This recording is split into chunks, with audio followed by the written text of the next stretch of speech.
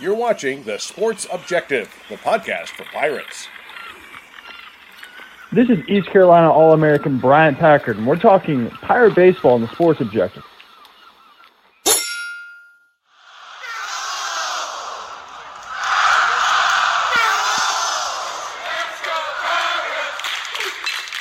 You're listening to Extra Innings, presented by Next Level Training Center on The Sports Objective.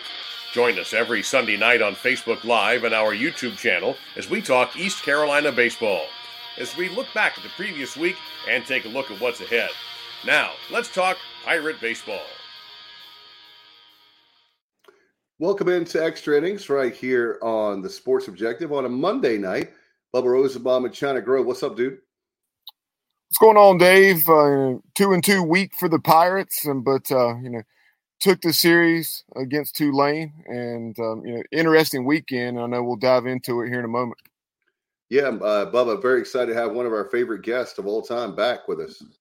Yeah, very excited to have ESPN Plus analyst Mike Mullis back on the show. Mully, how are you? I'm good, buddy. How are you? Doing well. I appreciate you joining us tonight. And as we mentioned, series victory over Tulane, and then coming off that 5-4 midweek loss at Doak Field to the Wolfpack. But what did you make of the 2-2 week for the Pirates? Man, I first off, Dave, I appreciate you saying one of our favorite guests, because we said kind of in the green room that you guys had, I hadn't heard from you in a while, and so it was good when BR sends me a text. I'm like, okay, happy to do it, but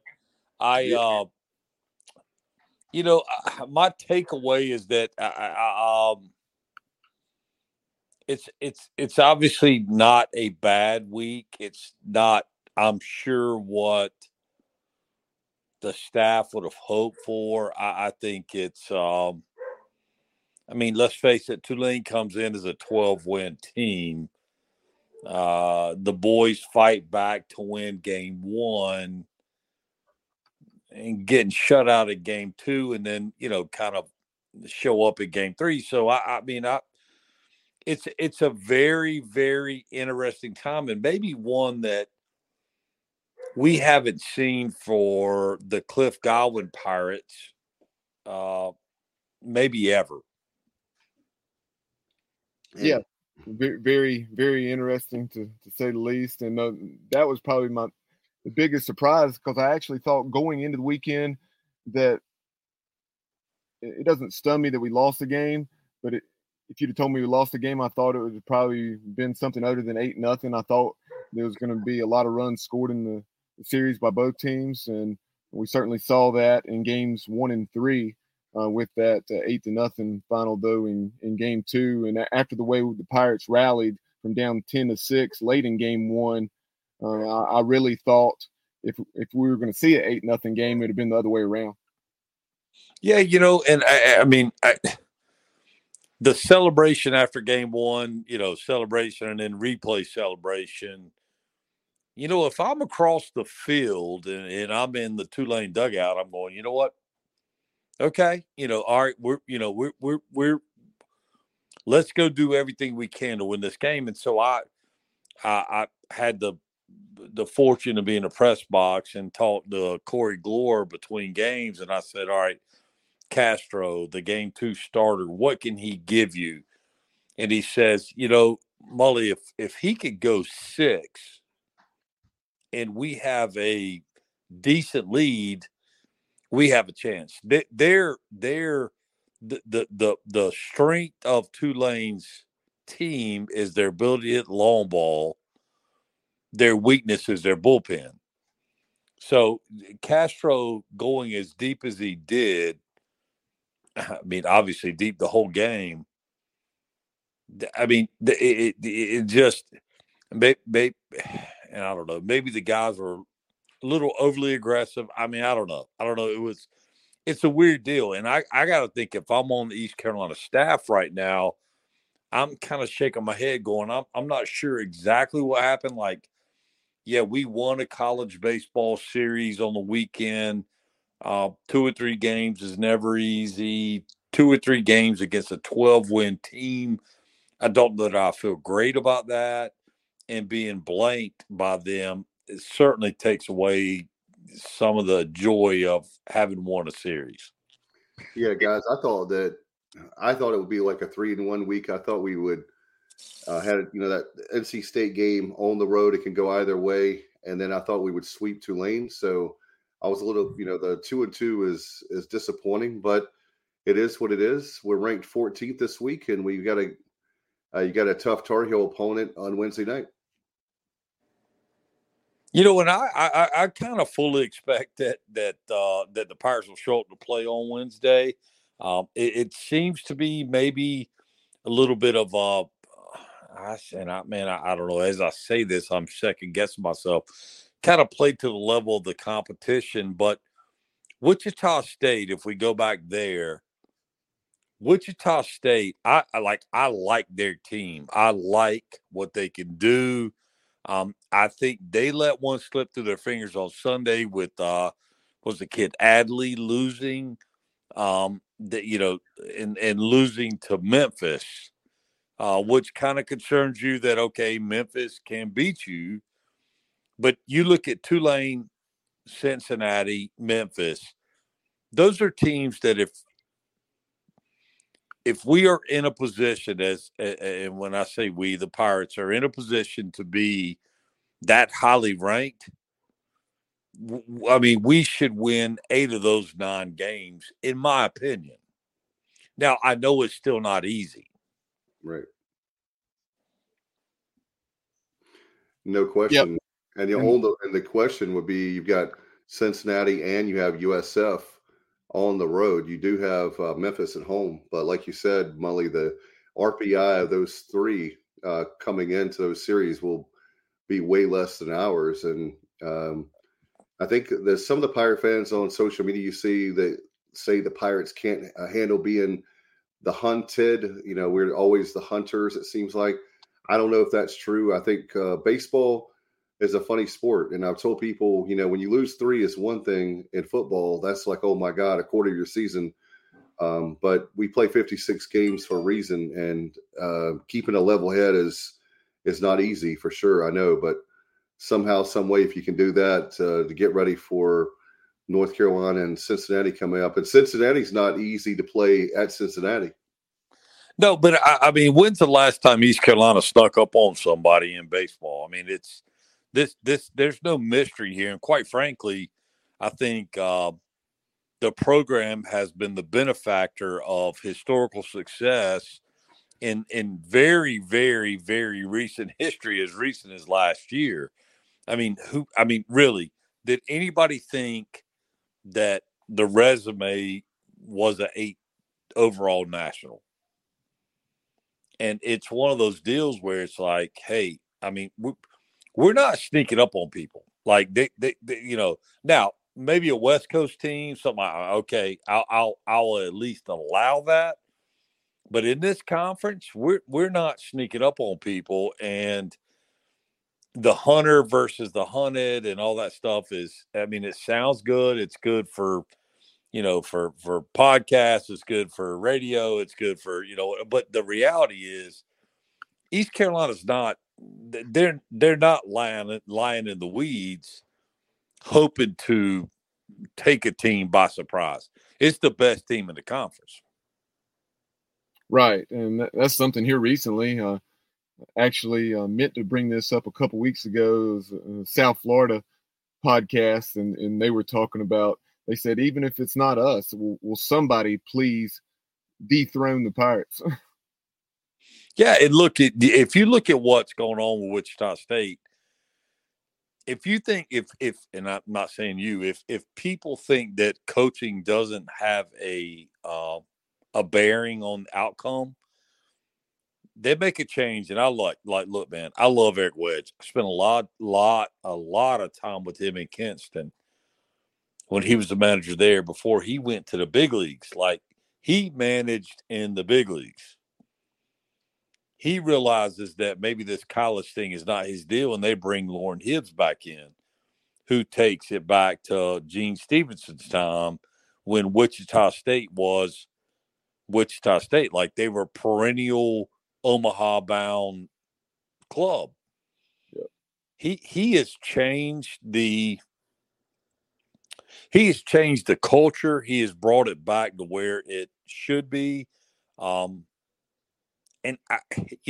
so getting swept by Wichita State, okay, get it.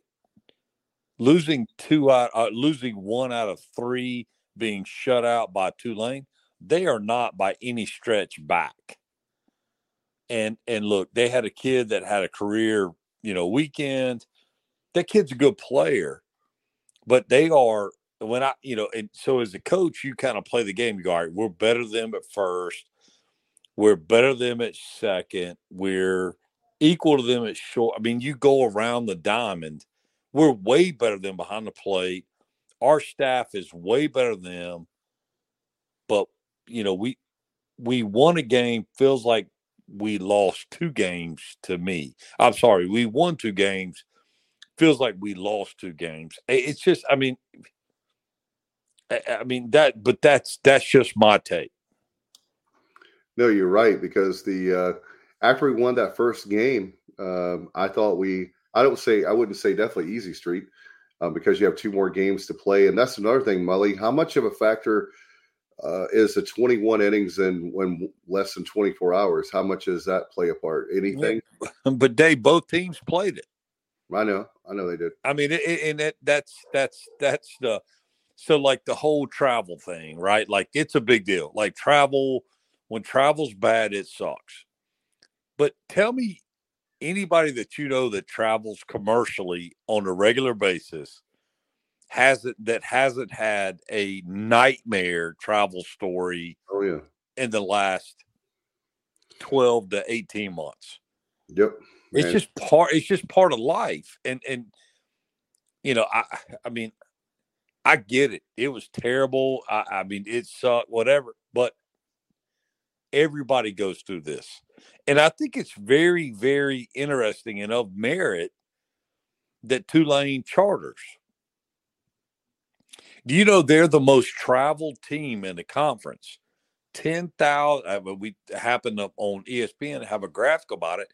Like almost 11,000 miles this year. Several West Coast trips, Hawaii. I mean, it's you book the schedule, you know what you got coming. It just is what it is. I made that point about the Wichita State series, about all the mess that went on commercial. We got, I understand that Cliff got us a charter back, was one of the charters we got. But I was just wondering how much of a difference it would make if we chartered every single, like those big, long, I know we can't do every single one. I'm okay with that. But like the Wichita States, the Houston, some of the longer ones, should we charter those? Does it make? It definitely, it helps, but again, it's so, factually, like flew in, missed a connector. All right, boom. So now we got a 5-hour, 6-hour bus ride. Right? Right. And these guys want to play pro ball? Good point. So it's, and I know Cliff ain't going to take it, as an excuse. It's not going to be a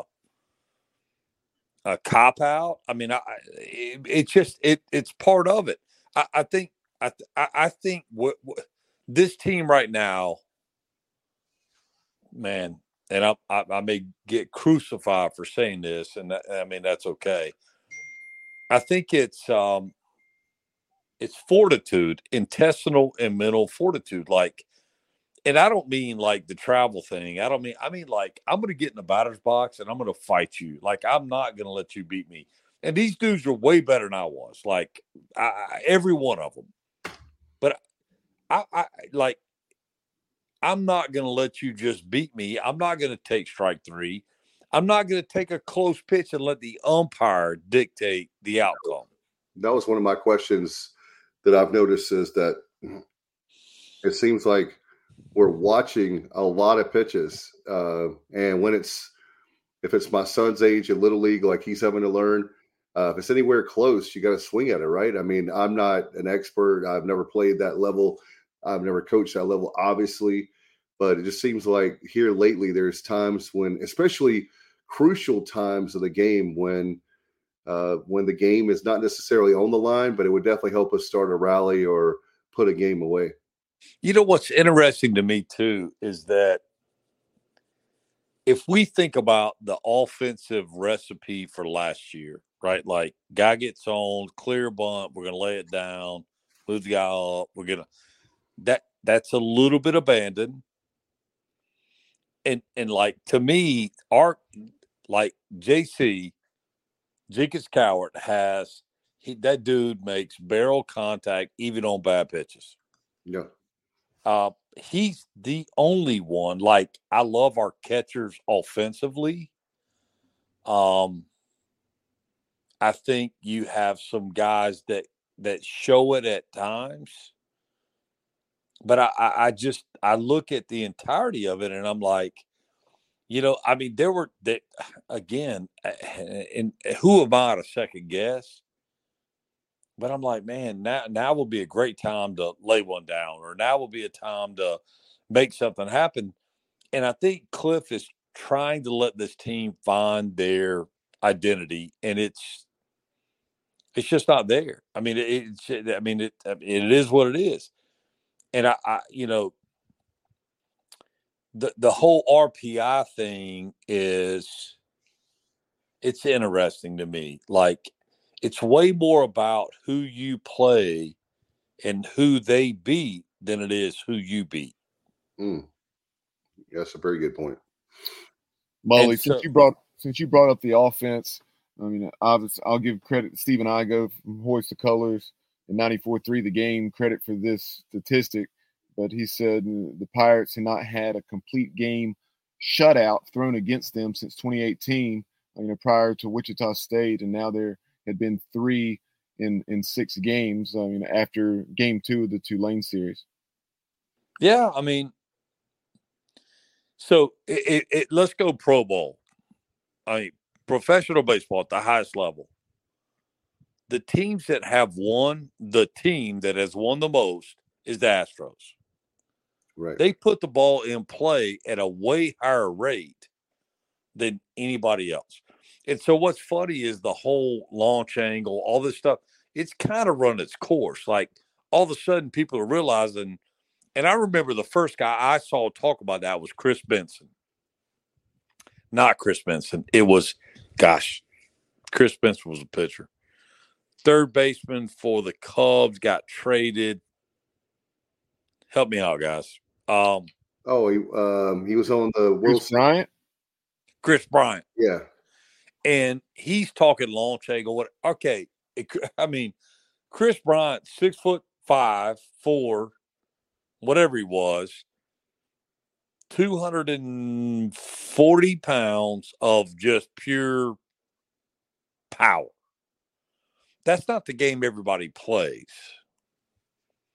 So you have to realize, like, who are you?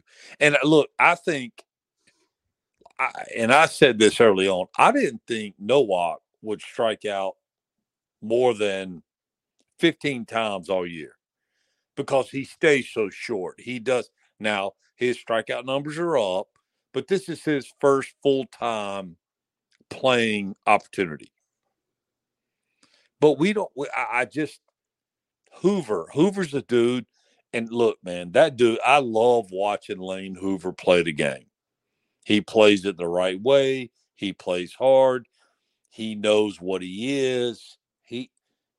We don't have enough guys, in my opinion, that realize like, hey, this isn't about extra velocity or launch angle or home runs. This is about like giving my guys, the guy before me or the guy after me, a chance to have success.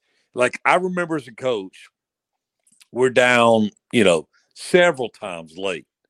And I would go to the kid coming to the plate and I go, hey, your job is just to get the next guy behind you to the plate. Whatever that means. If that means take a pitch, take 2 pitches, fight. And our thing was 1 for you, 2 for the team. So you get your best bolt off first pitch, first fastball, first whatever you like to hit. But the rest of the way, it's about the team. If I got to fight, stay in a battle, then it is what it is. I may ground out, I may do whatever, but I'm going to run. Look, there's no reason that Carmouche on Friday night. I'm on the call for that game. That kid throws 46 pitches in the first inning. Now you guys wrap your head around that. And then he made it to the fifth inning. Correct. Yeah. And threw less pitches in the second, third, and fourth, and then whatever he went in the fifth, than he did in the first. Correct. I mean, that's the guy you got to go, all right, we're going to fight him. We're not going to let him beat us. He's also not your traditional Friday night guy, right? Like right. he's kind of flipping it and, slopping it up there. And he fought so hard in the first to find his pitch, according to Jay, the head coach at Tulane. He's trying to find his changeup. Like his changeup is his like bread and butter. And he couldn't find it. And I'm watching him and I'm going, he is digging. He wants his changeup back so bad. All of a sudden he comes out in the second, makes an adjustment, and the changeup was there. But then they bring the left-handed freshman in, and the lefty kind of pitches like a right-hander, right? Like he's across his body, and it's bearing in a right-handers. But I didn't see where the Pirates hitters made much of an adjustment. Right. And these two guys are very different. One guy last week who had a tremendous week was Jacob Starling. Back-to-back 3-hit games against NC State and then Tulane in game 1. 9 hits on the week. And then had the big home run there in game 3 against Tulane. Jacob, congratulations to him. He's our PGXGloves.com player of the week. And he also had some big plays with the glove. I remember one there in game 1 against Tulane, diving to his right up the middle on a line drive. And then also a key player, too, when the game was very tight there late in game 3 against the Green Wave. But again, Jacob Starling, 9 out of 18, a home run, a pair of doubles, 7 runs scored, and a couple runs batted in, is our PGXGloves.com player of the week. So no, look, and that play he made on the dive up the middle was as good a baseball play. So the play Hoover made to take away the home run, kind of went for naught. But the play Starling made, both of those plays are, guys, that's as good as you'll ever see. They were both big time plays. And the fact that Hoover got and Hoover's was a little more like noteworthy, the robbing of the home run, whatever. But Hoover only got 6th in web gems or plays of the week, whatever. I'm like, man, come on. No, that should have been in the top 5 at least. Yeah.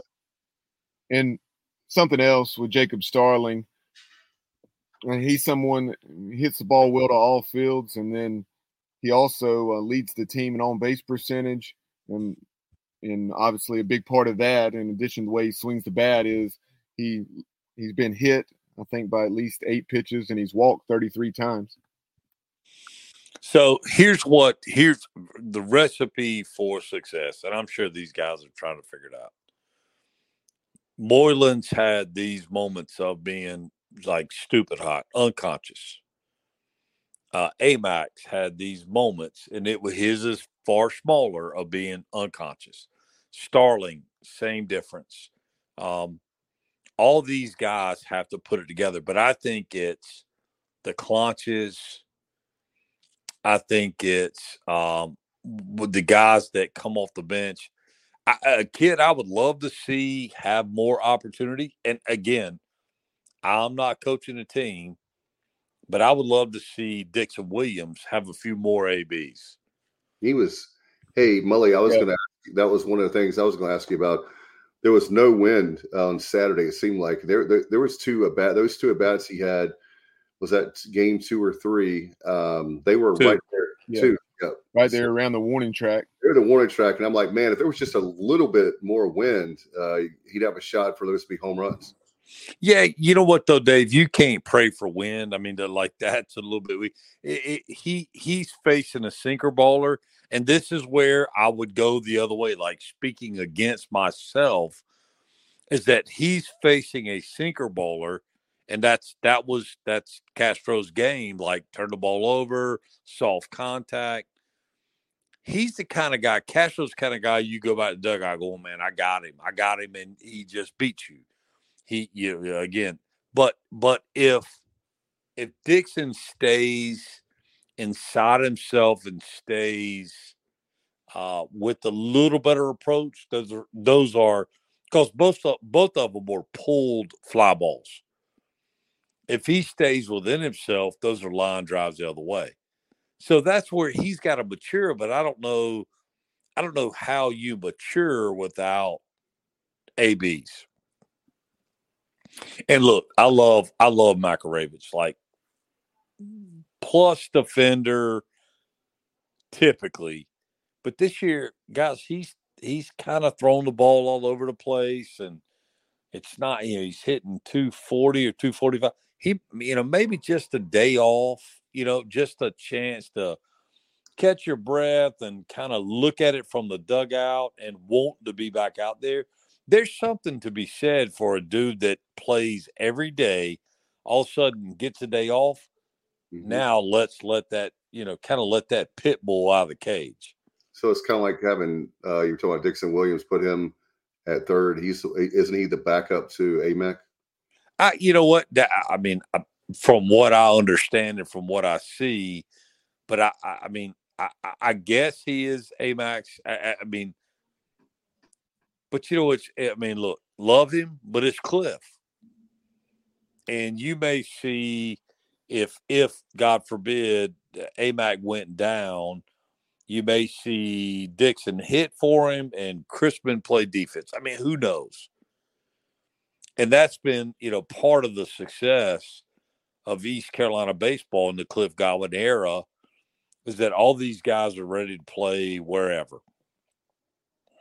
To your point, Mully, as far as giving a guy a day or two off, I mean, you look at Hoove early in the season when he was pressing a bit and he was batting about $160, and then he had those 2 or 3 games, maybe 4, where he didn't start, but maybe came off the bench, got a pinch hit at bat, late inning defensive replacement, and then he got back into more of his normal role, and now he's hitting well over 300.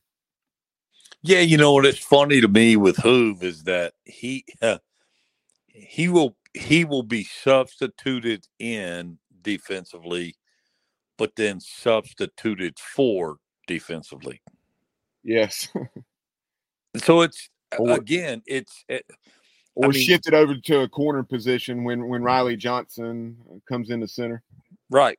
And it's, if we're comparing this to football, is Cliff just like Mike Leach, like the mad genius? Like I'm gonna move guy. Like, oh, you're doing what? Like some things you kind of raise an eyebrow, but 32 wins to this point in the season. And then you go back to last year, the job that was done with the staff last year. So you're like, all right, well, in Cliff we trust. And I will say, I mean, Cliff is special. He's got a baseball mind that sees things that I think a lot of us, including me, just don't see. And that makes it difficult. I mean, there's times you're going, why are we running ourselves out of an inning? Why are we? And we've seen those things, right? Like we saw 2-strike hit and run, double play. We've seen dudes get thrown out of the plate. We've seen dudes that should have been thrown out of the plate that find a way to be safe. I mean, but nobody knows his team or his guys like Cliff does. speaking of a guy, very quickly, Dave, since Mully brought that up about guys that should have been thrown out at the plate, it looked as though I guess when Nathan Chrisman, because Hoove had the hit. No, Clonch had the hit. No, Clonch, there at the end of game one. Yeah.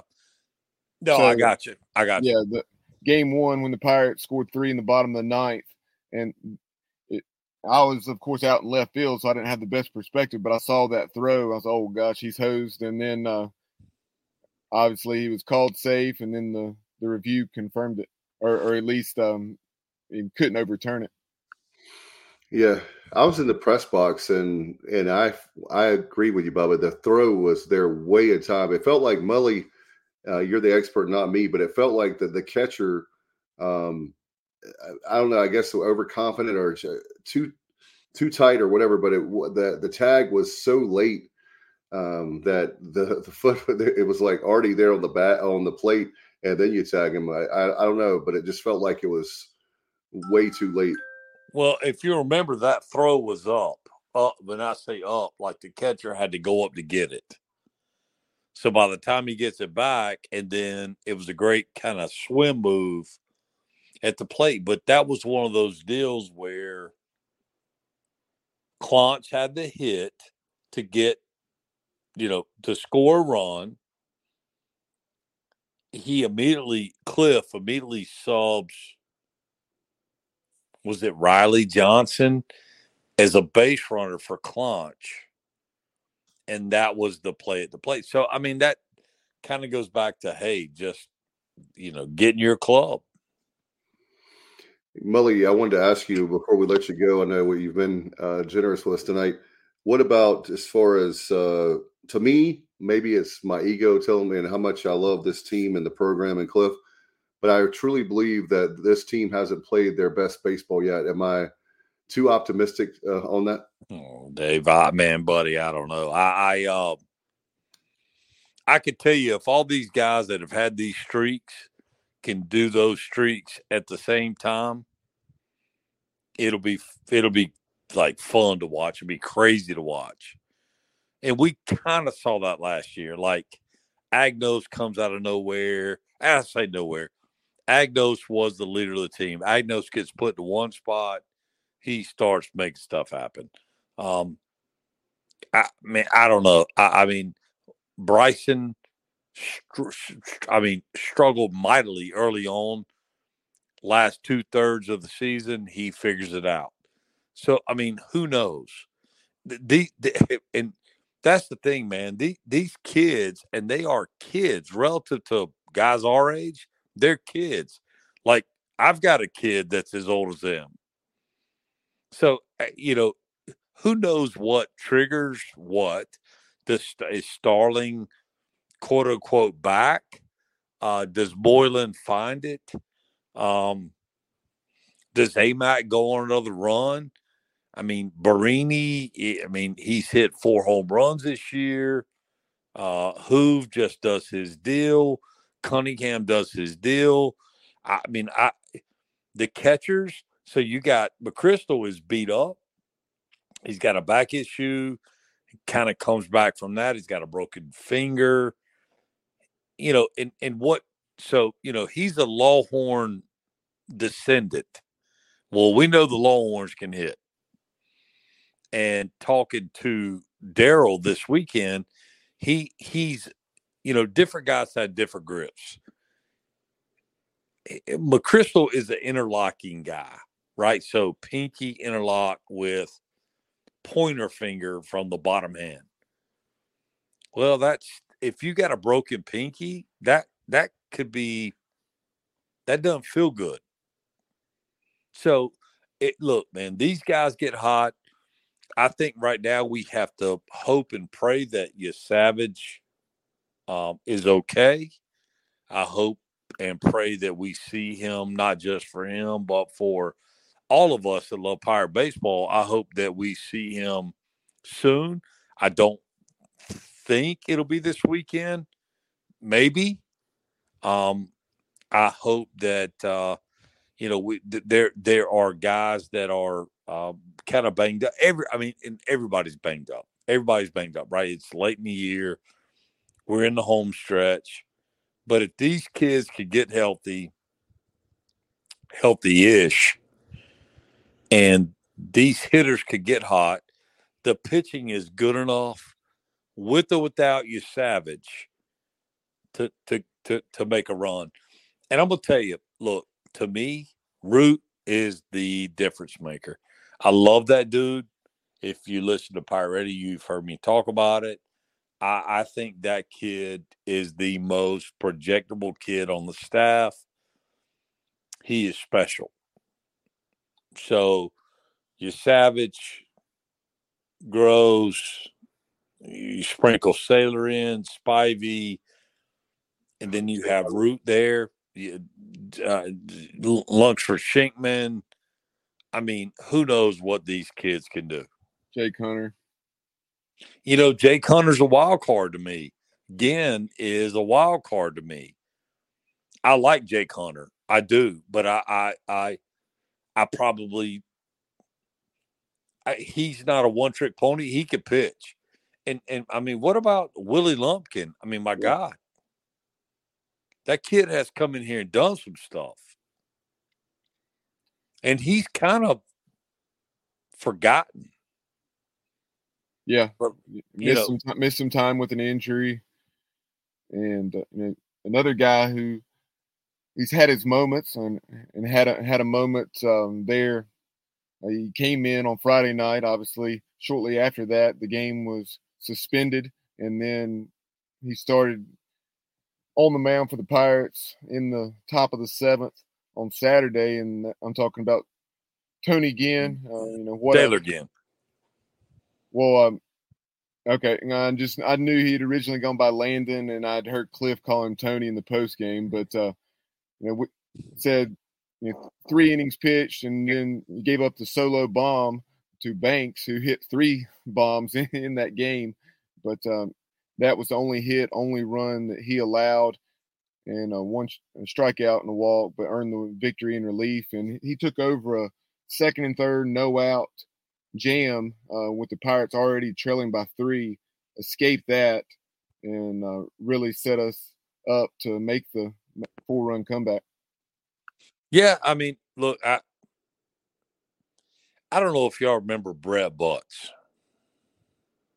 Definitely remember him. I sat beside his brother Justin at the Cincinnati football game this year up there at UC, and Justin's actually tuned in right now. So Brett played for us at Pitt and literally dogged his way onto the team at East Carolina.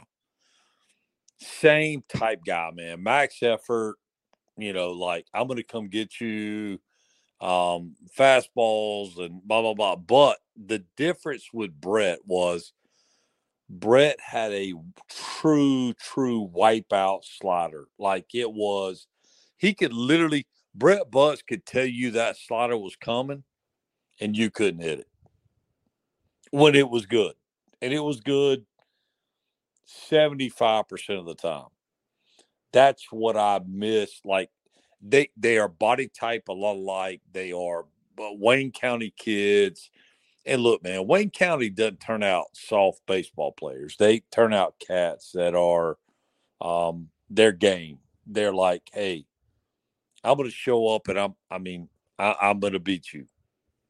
And Brett Butts, although he could be a little fragile if his brother's listening, and Brett's a little high maintenance.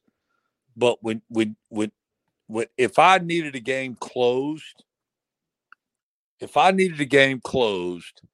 my life was on the line, you know what? I'm going to run Brett out there now for about 2 innings, one time through. And I'm going to go, Brett, throw that slider and get us to the barn. That's what Landon or Tyler or Tony, whatever, again, that's what Ginn is missing. His fastball. He looks so much like Brott. And I think that's part of our challenge as a pitching staff. Is kind of reminds me of your Savage I mean, there are a lot of similarities amongst the staff. And Brett Butts, his brother Justin says it's Landon or Tony. He goes by both, and then Craig Doucette chimes in from Virginia saying Landony. Landoni. Hey, Mully, by the way, I wanted to ask you your thoughts on Greenville, non-ECU question, getting the CPL team next year. Should we go with the back in the day, way before my time, I know Greenville had a minor league team, the Greenville Greenies. What's your take on the team, and what would you name the mascot? But I don't think there's any choice. It's got to be the Greenies, especially playing at Guy Smith. I will say, and maybe this is just my being partial, and if Tommy Easton's listening, he may or may not like this, but I would have loved to have seen that have a chance to play at Pitt simply because of logistics, parking, Right. the things that go with it. But listen, man, I think it will be, if it comes to pass, it will be a huge home run for this market. And I would love to be involved in any aspect. But Dave, your question, I don't think how could you question the fact that it should be the Greenville Greenies? It doesn't need to be anything pirate related. There is as we know, tremendous baseball history way beyond East Carolina's success, way beyond. They don't put it up on the Jumbotron for nothing. It just means more. And I think that the Greenies would be the absolute right answer. Yeah, I've been wanting a team in this market for Greenville for a long time, and I know COVID and some other things played a part, but I'm glad they are finally getting it starting next year. And Mully, I could see high school guys coming up playing there. You could get Pitt, guys from Pitt, ECU, and all over, right? I mean, it's going to be a great for a lot of area programs. Yeah, and the CPL dictates kind of roster construction. So I mean, it would have to be figured out the right way. But I mean, again, me selfishly, I would love to be involved, be on the field, Manager. But I mean, maybe. But quite frankly, they're young guys. Jason Wood at Pitt would be a great manager. That he's done that in the summer. Maybe you take Colby Bortles. He manages that team. I mean, and again, I don't know all the ins and outs, but they're. I mean, Jesse Lancaster was at the Morehead City Marlins for years and may still do that deal. But Jesse, son of longtime head coach at Mount Olive, Carl Lancaster. Jesse did an unbelievable job down there. And listen, man, the only guys that can really understand that are guys that have played in that type of environment, because summer collegiate baseball is a balance between seriousness and let's take a break. Like, you can't just grind, because these cats have been grinding for your better players 70 games, right? Like their teams had success, whatever. So, no, man, I think it'll be, and it sounds like it's like going to be a real deal. And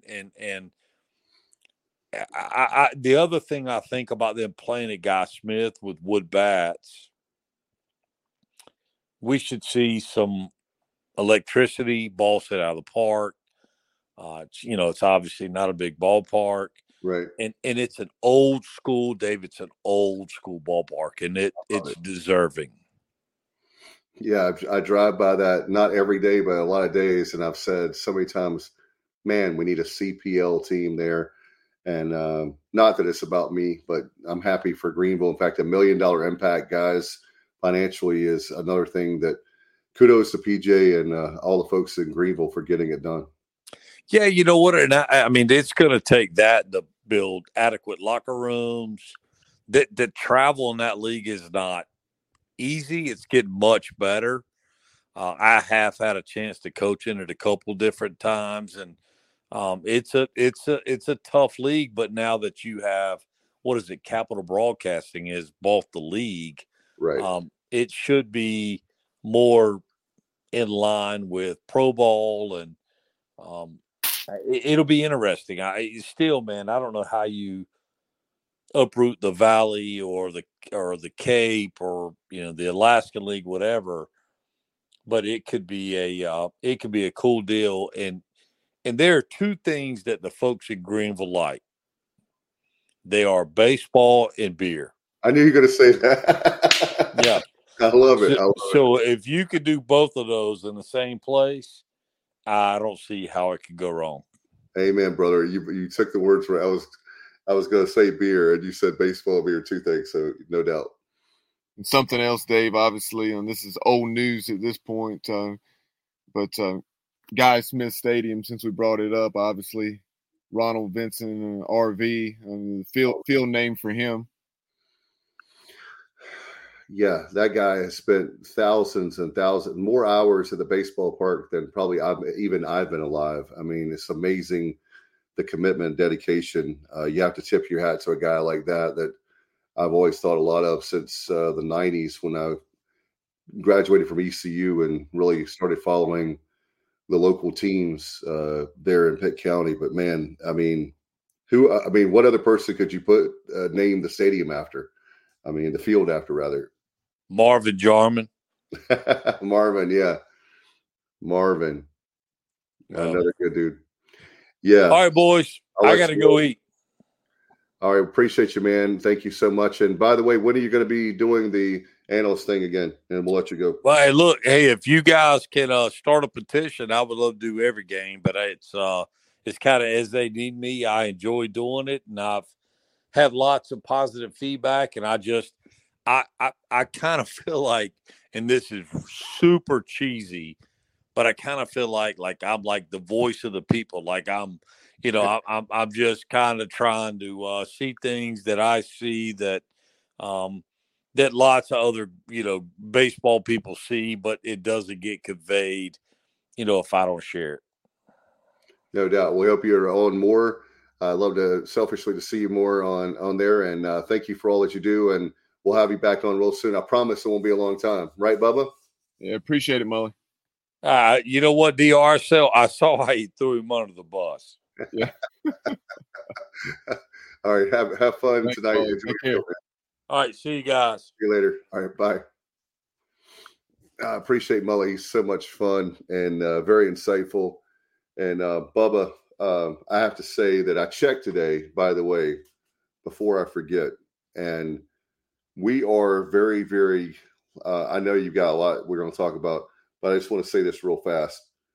Dude, we are so close to breaking ground. Let me just say, on the baseball expansion, I think if you're the numbers guy, and I need JR, I don't see him tonight, but I think we talked about this before. We're like $1.5 million away from having the money raised for the baseball expansion. Please, folks, do me a favor. If you use a telephone, if that's the way you want to do your pledge, 252-737-4540, call the Pirate Club, or you can do like me. I'm an old dog learning new tricks. You can simply go to ecupirateclub.com, and you can give that way 24 hours a day, 7 days a week. I was even covering the game on Saturday and gave $200 to Pirate Unite. Justin said even closer than that. Okay. I've been trying to get the numbers. I have no ballpark figures, but Justin says closer than that. So we're even closer than $1.5 million. So please, please, please do me a favor. And we were having that debate, but this expansion project, Cliff has wanted how many years, Bubba? As many times we've interviewed him, probably the last 4 years, we always talk about it. I want to talk about something different. We have Cliff on the show. Maybe the next things on his wish list, but let's make sure that we go ahead and get that done.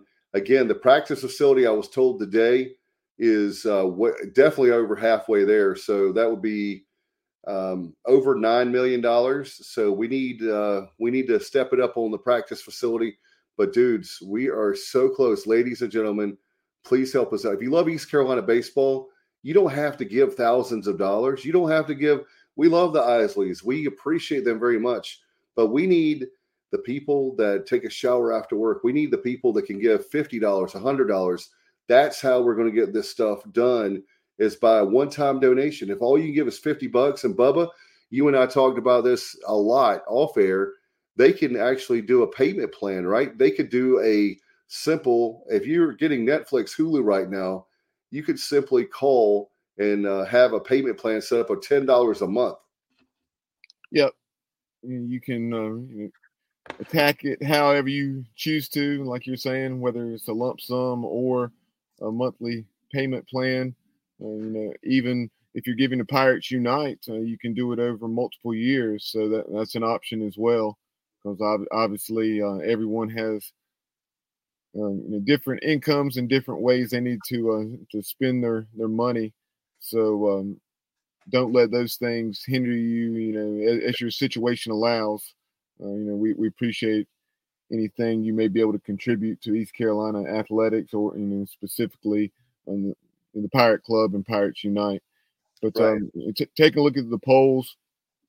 As you see there at the top of the screen, the Pirates are 14th in this week's D1 baseball poll, and then in the other polls, 11th in the National Collegiate Baseball Writers Association, 13th in Baseball America, 15th in the USA Today ESPN poll, and 17th in Perfect Game. Yeah, and the good news is that we have a chance for a few more weeks of the regular season. And then, Bubba, we're going to Clearwater. I'm going to be there. I wish you could be there with me. But I just have a good feeling about this team. I'm going to stay. Let's everybody stay positive. One of our really good friends who doesn't want to be named on the air, I don't even know if I could use the stage name, the pseudo name, if you will, but pen name, and talked about, let's be positive. It's easy to be a fan when teams win, but when they're struggling, that's when they really need us. We are the 10th man. You look at the jungle was rocking this weekend. Love the jungle. All our people in the jungle so much. We have the best baseball atmosphere around. We have the best fans. The Pirate Nation is awesome. So let's stick behind this team, because it's not like I only have like 10 wins. We have 31 wins, Bubba? Yeah, 31-13. Yeah. And then 9-6 in the American. Only one game out of first place. So even though those two teams, anything like when Memphis beat Wichita State, that was shocking to me. And I'm grateful for it. Only one game out, and anything can happen. Bubba, baseball, one pitch can make the difference in winning and losing. So I'm looking forward to the next few weeks. But then also, you talk about being one game out. Obviously, Wichita State and Houston, and due to taking 2 out of 3 from the Pirates, and have the tiebreaker due to the head-to-head matchup. And and taking a look at the standings and what lies ahead, as we just mentioned, Wichita State 10-5, Houston 10-5, East Carolina 9-6, Cincinnati. A lot of folks would probably be a little surprised by this. They would perhaps guess UCF or maybe USF, but it's Cincinnati that's in 4th place at 8-7. UCF and USF 6-9. Tulane's also there in a 3-way tie for 5th at 6-9, and Memphis is in the cellar at 5-10. And Pirates, of course, have the best overall record. Then you have Wichita State 26-17, Houston 25-19, Cincinnati is below 500 at 20-24, UCF is 24-19. So those are the 4 teams that are above 500 in the league, and then you have Memphis that is 500 at 22-22. But outside of the Pirates, who have an RPI now, and Warren Nolan at 28. They are the only team in the American inside the top 87 or 86, I should say, because you have Wichita State is next at 87th.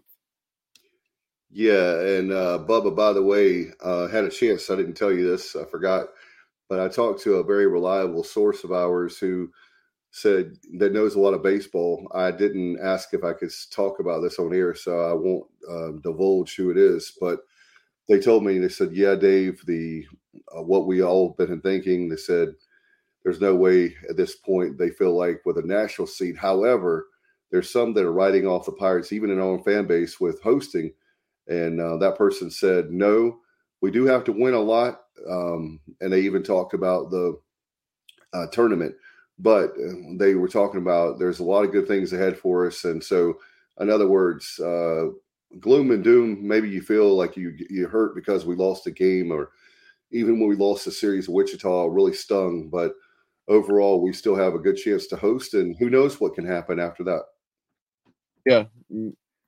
Pirates can certainly still accomplish their goals of winning a conference championship, both regular season and obviously tournament, but then also, depending on if those things happen, then hosting a regional once again for a fifth straight time. And so it's something.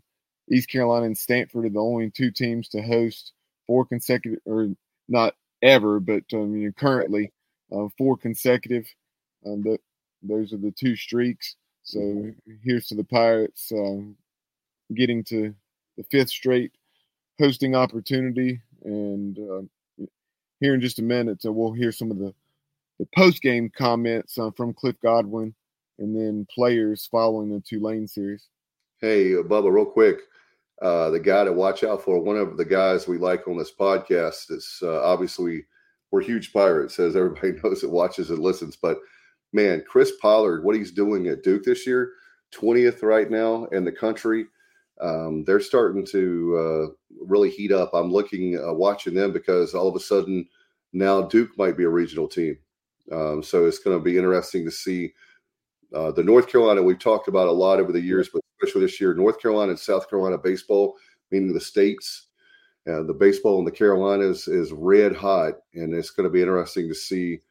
You feel like Wake Forest will host. I didn't see Duke, maybe the Campbells of the world and East Carolinas, but all of a sudden Duke has entered the conversation. Right now, you look at it, in Virginia, North Carolina, and South Carolina. So you have Wake Forest, number 1 RPI, 37-6. South Carolina, number 2 RPI, 35-8. And then you have Coastal Carolina, 7th in the RPI, 28-14. That's how good the Sun Belt is. Because that's not a bad record, but if somebody told you that Coastal Carolina was 28-14, you'd probably guess their RPI was a little bit lower than that. Probably in the mid-teens, perhaps. But that's how good their non-conference schedule is, and also how good the Sun Belt is. Duke, that you mentioned, Coach Pollard's club is 8th in the Warren Nolan RPI, 31-13 are the Blue Devils. Virginia, 11th.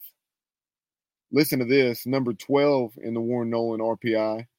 A lot of folks would not guess this, but they've come on strong here of late. They had a sweep of NC State, and that is the Clemson Tigers. Eric Bakich and Nick Schnabel and staff have it rolling here recently.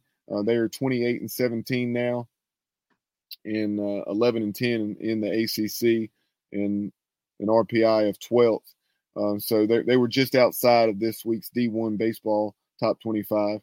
And then you have clubs like North Carolina State and North Carolina that are, State's 24th, and then North Carolina, they've had some struggles of late, and they're currently 36 in their RPI. Campbell, despite their 31-10 record and 16-2 in the Big South, they're 37th in the RPI. Yeah, and by the way, we were talking about that earlier in our group text. North Carolina and the Campbell midweek games are the only 2 left as far as RPI is concerned to really help the Pirates. The rest of it, as far as conference play, is not going to help the Pirates. So we have to win a lot and pray that we could get some help too. win the regular season for sure, somehow, some way, win the conference, and that'll solidify, obviously, the hosting situation. That's what we have to do now, is just play hungry. We have to play like we are a 10-win team instead of a 31-win team. As far as being hungry, I'm not talking about making mistakes. Don't misunderstand me. I'm just talking about being hungry and not like, hey, oh yeah, we do this every single year, be complacent when now it's crunch time. Right. I never said that, but I was just mentioning that. Yeah. And kind of going back, I mentioned the post game from Cliff Godwin as well as Josh Moylan and Lane Hoover.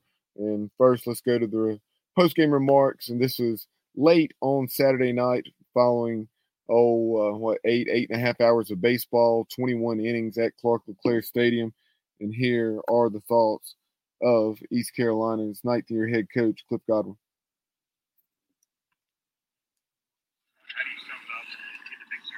Yeah, I told our guys I mean, I'm as proud of this group of what they had to go through today as any group I've ever coached.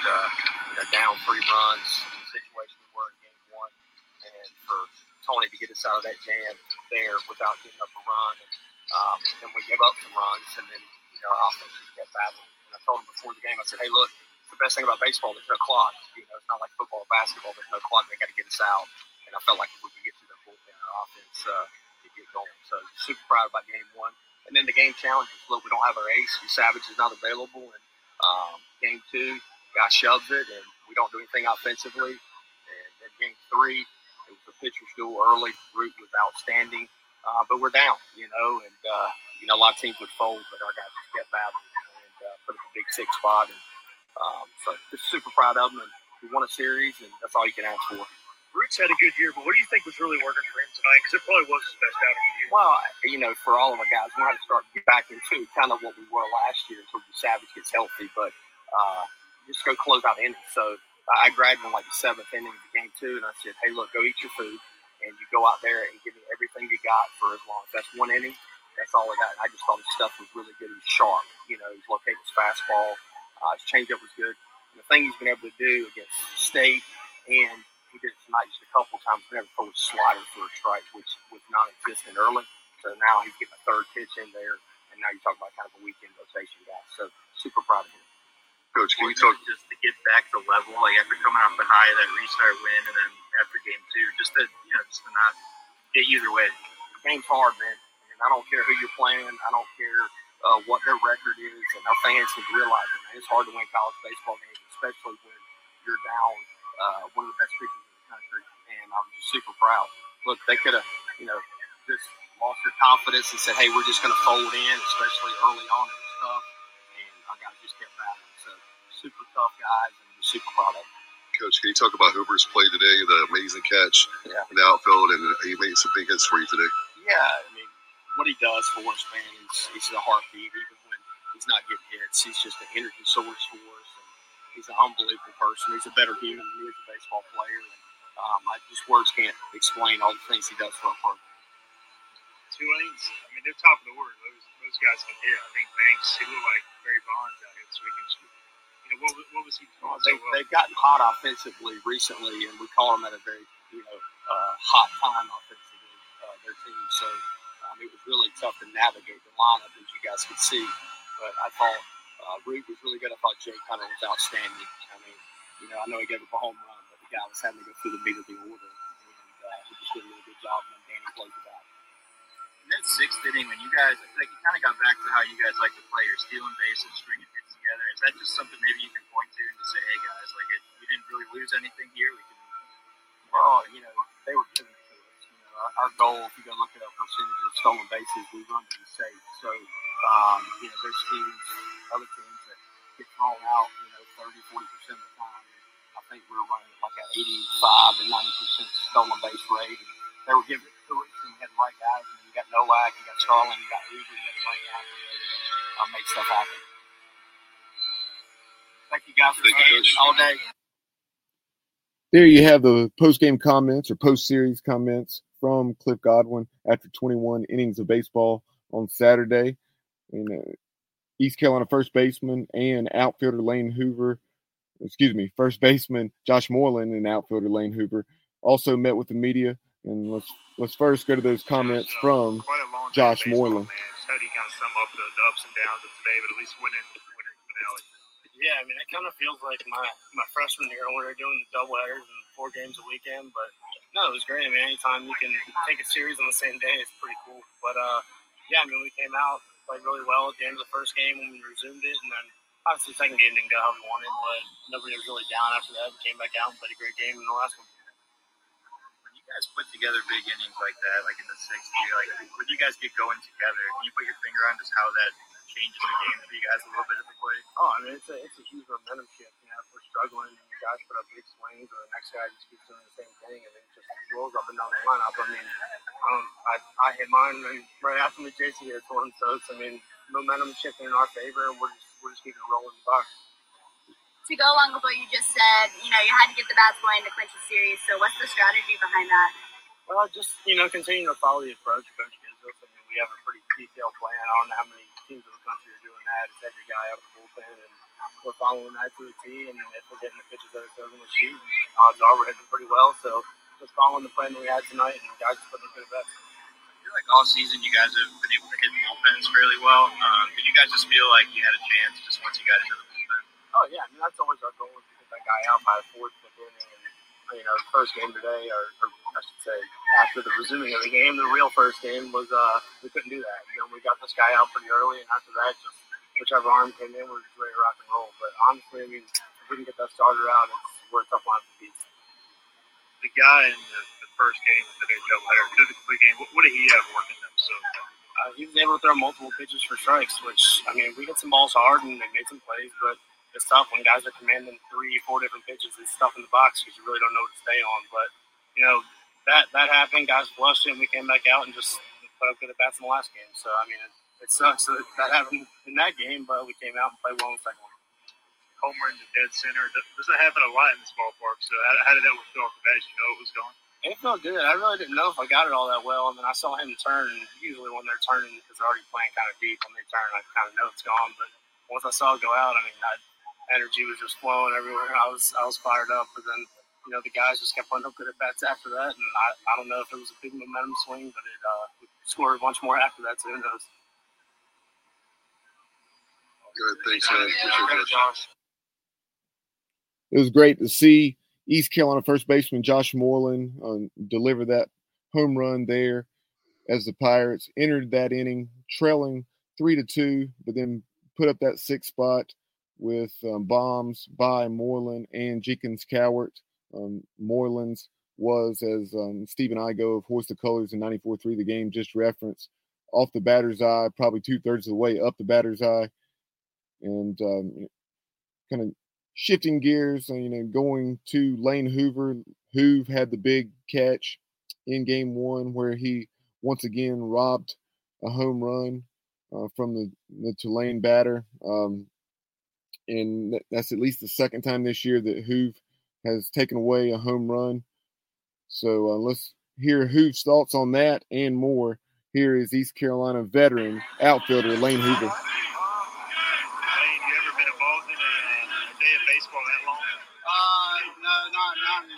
Since I was 12, you know, travel baseball, you know, on Sunday you get the two together, you had to play 3. So, that was the first for me. Lane, can you talk about the catch you made early in the second game? It was definitely sports center worthy. Yeah, I mean, that's probably one of the craziest catches I've ever, you know, probably had. But it stayed there for a while, and I was just trying to get some momentum on our side, you know, and it didn't really work out. But yeah, that was pretty cool. Is today almost a microcosm of the season, like ups and downs? 3 games, basically 3 games in one day, kind of trying to balance all that. Yeah, I mean, today's been tough, but I couldn't be any more proud of the guys, man. Just to take the series, you know, in one day, really, and the way we came back in the first game, you know, down 4 going into the, I think, 8th or 7th inning. It was really good for us. Have you ever been part of a walk-off hit that was a walk-off, then they had to review it, and then it became a walk-off again? No, I mean, that was my first walk-off, you know, since I've been here. So I was like, please be safe at the plate. and I didn't know what to do the second time after the team ran out. I was like, well, I guess I'm going to throw my helmet up in the air again. But, it was good. The response from you guys as a team, not only for that, but then you lose the second game, you're kind of struggling with the third game. To come out with that big win in the finale, what does that mean? Yeah, we immediately got in the team room and said, let's flush it. You're going to have games like that, and, get back, for the third game and get that series win. And, that was really big for us. Lane, you had a big hit in the sixth inning, really started that towards the RBI signal. Can you talk about that? Yeah, it's on time for fastball. I was ahead in the count, and I was ready for it, so good. As a fifth-year guy, you've been through ups and downs. Like, what have you guys as leaders told the rest of the team to kind of keep your head in and beat some tough spell y'all been? Yeah, it's the game of baseball. Stuff's going to happen, and, you can't really worry about what's happened in the past. You just got to put one foot in front of another and, take it pitch by pitch. How do you lock in under pressure? For me, early on in my career, I wasn't great at it, but since I've been under pressure a good bit, it's kind of helped me slow down. I've been in those moments before, so just it takes time,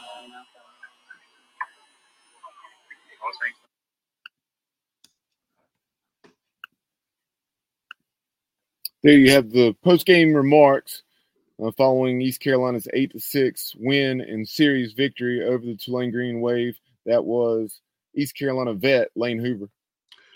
What Mr. Clutch right there, Bubba. Man, that guy's meant so much to the program over the last 5 years. We could do a whole show on how much that guy's meant.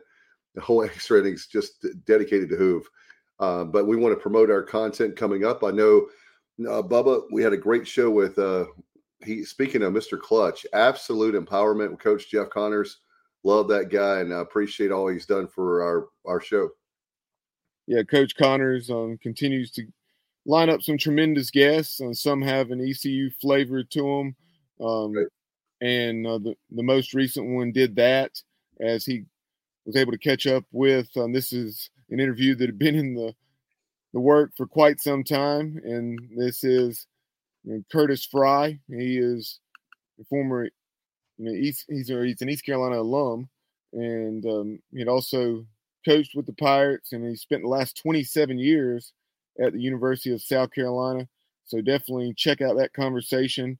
That aired tonight for the first time at 7 p.m. So that's obviously archived on our YouTube channel. Also, you can find it on Facebook, as well as pretty much anywhere podcasts can be heard. You can hear Absolute Empowerment with Jeff Connors each and every week at 7 o'clock on Monday night. Great job. Thanks, Coach. And obviously, Bubba, we'll try to have some of the players that we were disappointed. We'll have more time to talk about that were not drafted as far as NFL draft is concerned. But 5 guys got the unrestricted free agent deals. And so how about Holton and CJ going to the Seahawks? You have Ryan Jones going to the Giants. We have Keaton Mitchell going to the Ravens. His dad played at the Ravens. Igo and I were talking about that on Saturday night. And, of course, Noah Henderson going to the Buffalo Bills. So those 5 guys, we would like to have more. But, great testament of the program to see at least we're getting guys that have – giving just the guys an opportunity, a chance in the league is all you can ask for. Yeah, very happy for all 5 of those Pirates. And obviously a couple of very intriguing storylines there. As you mentioned, Keaton Mitchell, being signed by the Ravens, which is the organization for which his father played back, I believe, in the late 90s, early 2000s. Yeah. And I believe he was on the defensive side of the ball. And then you had also the story of Holton Ahlers and C.J. Johnson, who, of course, played together at D.H. Conley, played together at East Carolina. Now they're going to be on the Seattle Seahawks together. What a story that is. And hopefully both of them can make the roster, or at the very least a practice roster, and continue to show that organization and who knows, maybe earn a spot within that organization or another organization because of how they perform once they're there in Seattle. No doubt. And when you think about Pete Carroll, that guy knows football between USC and Seattle, no doubt about it. I know, Bubba, we've got a lot of great programming coming up we want to talk about, including, well, obviously, we'll see how the Pirates do on Wednesday nights against Carolina. And then, of course, on the road to Cincinnati, we'll have another edition of Extra Innings next week. So make sure you tune into that over the weekend in a handful of days. Yeah, we have that headed your way. But going back to Holton Ahlers, day and time to be determined. But we'll have a conversation with Holton and his father, Morgan. So we'll get the behind the scenes look at the process and who he was hearing from the most. And obviously we heard about New England, we heard about Green Bay, but ends up in Seattle. So we'll get the behind the scenes look of the process and then what's to come for East Carolina great Holton Ahlers. And then also in addition to that, we'll catch up with in the next couple weeks Hank Hinton of Team Boneyard. Some excellent work there being done by Hank and everyone associated with Team Boneyard. Appreciate all they do, earning NIL opportunities and raising the monies for ECU student athletes with name, image, and likeness. So we'll have them on the show, or have Hank on the show. Some big news, and we wanted to save that until his visit, and we'll disclose exactly what that is. But I know on Saturday at the baseball games, I mean, you saw a lot of the players making the rounds with their Team Boneyard hats. The likes of Jeremy Lewis, and then also Shane Calhoun, Mason Garcia, etc., walking the concourse at Clark LeClaire Stadium. You also had a couple others, but Julius Wood was the one I was trying to think of. But and speaking of Julius Wood, Dave, don't want to dive too deeply into this because I know we're wrapping the show up. But credit to Stephen Igo here and Hoist the Colors, but he said that East Carolina was filing a tampering complaint because apparently the University of Florida was tampering with Julius Wood. No doubt. And by the way, Mike Houston is somebody we're working on to have on soon.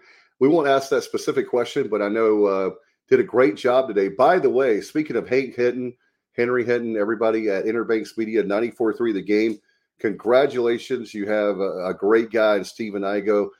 And I know they've tried for years to get Stephen to come. And I appreciate Igo doing a great job. The very first guest today was Coach Mike Houston for the Hoist the Colors radio show.